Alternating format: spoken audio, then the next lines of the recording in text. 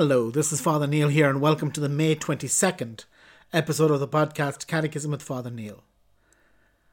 Today we'll be looking at numbers 1127 to 1129 of the Catechism. 4. The Sacraments of Salvation. 1127. Celebrated worthily in faith, the sacraments confer the grace that they signify. They are efficacious, because in them Christ himself is at work. It is he who baptizes, he who acts in the sacraments, in order to communicate the grace that each sacrament signifies.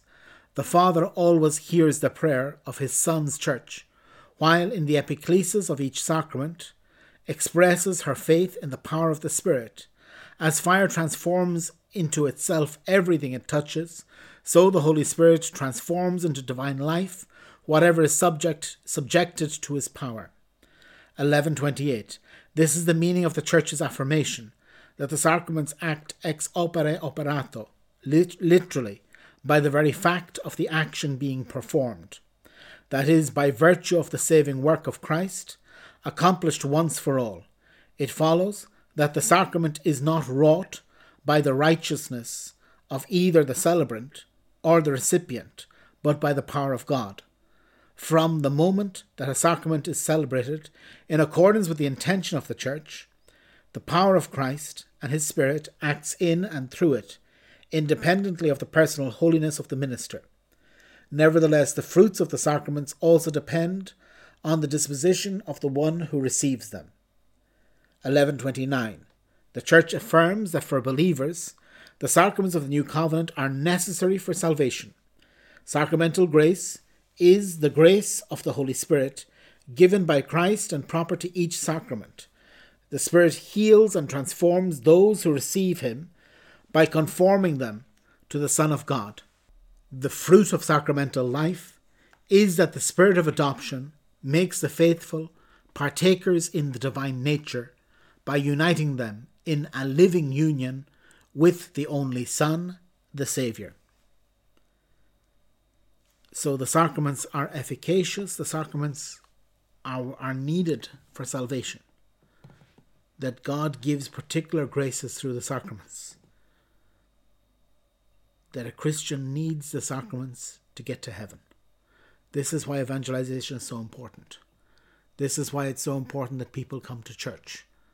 Not because we need to fill a lot of empty buildings, but because it's such a great help to get to heaven. And God wants everybody to get to heaven, but we need to cooperate with him. We need to take the help he gives us. And the sacraments are a virtually indispensable help. Now the Church says that sure, if you get somebody that's never known Christ, somebody who through no fault of their own doesn't know him, and we think of somebody maybe who is living in a jungle somewhere that never met anybody that mentioned Jesus to them.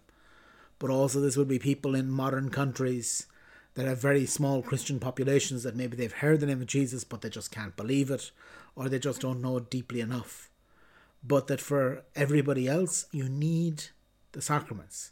Again, we saw in the section dealing with salvation before that in the Creed, how sometimes, yes, even those who are brought up in Christian countries but who are morally so far away from the church that they find it morally impossible to enter the church because they were scandalized because somebody did something to them or whatever. Okay, God isn't going to hold that against them. But the church just makes life so much easier. It makes eternal life so much easier, and it makes this life so much easier that you'd be crazy not to do it. You'd be crazy. But again, unfortunately, there are many crazy people there. But so the sacraments are this a thing that we need for salvation. And they are because in them Christ himself works. It's not the priest who baptizes, it's Christ who baptizes. It's not the priest who anoints, it's Christ who anoints. It's not the priest that says to you, I absolve you from your sins, but it's Christ who says it, working through the minister. And for this, you don't need a perfectly holy priest. Again, it's much better if you have a perfectly holy priest. If somebody is a priest, they need to be as holy as they possibly can. But even an unworthy priest, this is one of the big heresies, Donatism in the early church.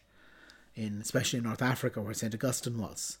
That people were saying, what happens if you discover that the priest that gave you Holy Communion wasn't a worthy priest and that he had betrayed the church?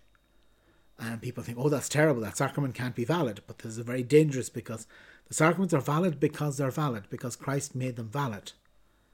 Okay, if somebody goes messing around with things and you're using Coca-Cola instead of wine for the Eucharist, or you're baptizing somebody in apple cider, then okay, that won't be a valid sacrament because you don't have the sacrament.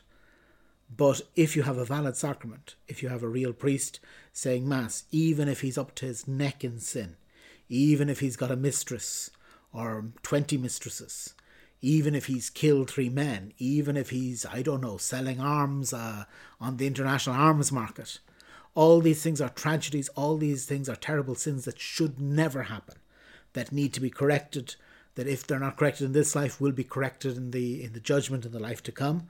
However, his sacraments are still valid.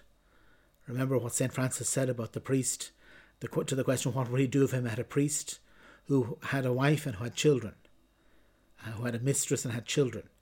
He said he would kiss his hands, because from these hands come the body of Christ. And this is, in a sense, what the Church is inviting the faithful to see this, that the sacraments are real presences of Christ, that Christ is really there, in spite of any sins that the minister might have, in spite of the problems of the person receiving the sacrament as well. Because if we're all waiting to be perfect before we receive a sacrament, it's kind of like waiting till you're better before you go to hospital. You go to hospital because you're sick, and the hospital cures your sickness. And many times the sacraments, again, in their order, can cure our sicknesses. I'm not saying that if you're, up to your nose in sins, you should be receiving Holy Communion. We have other sacraments first. We have the sacrament of confession, of reconciliation. But again, we'll get into that later. But the sacraments are places where we can meet forgiveness, where we can find the perfection that we're missing. And this is what we're invited to see in the sacraments. So tomorrow we'll continue, and tomorrow we'll have number 1130. God bless.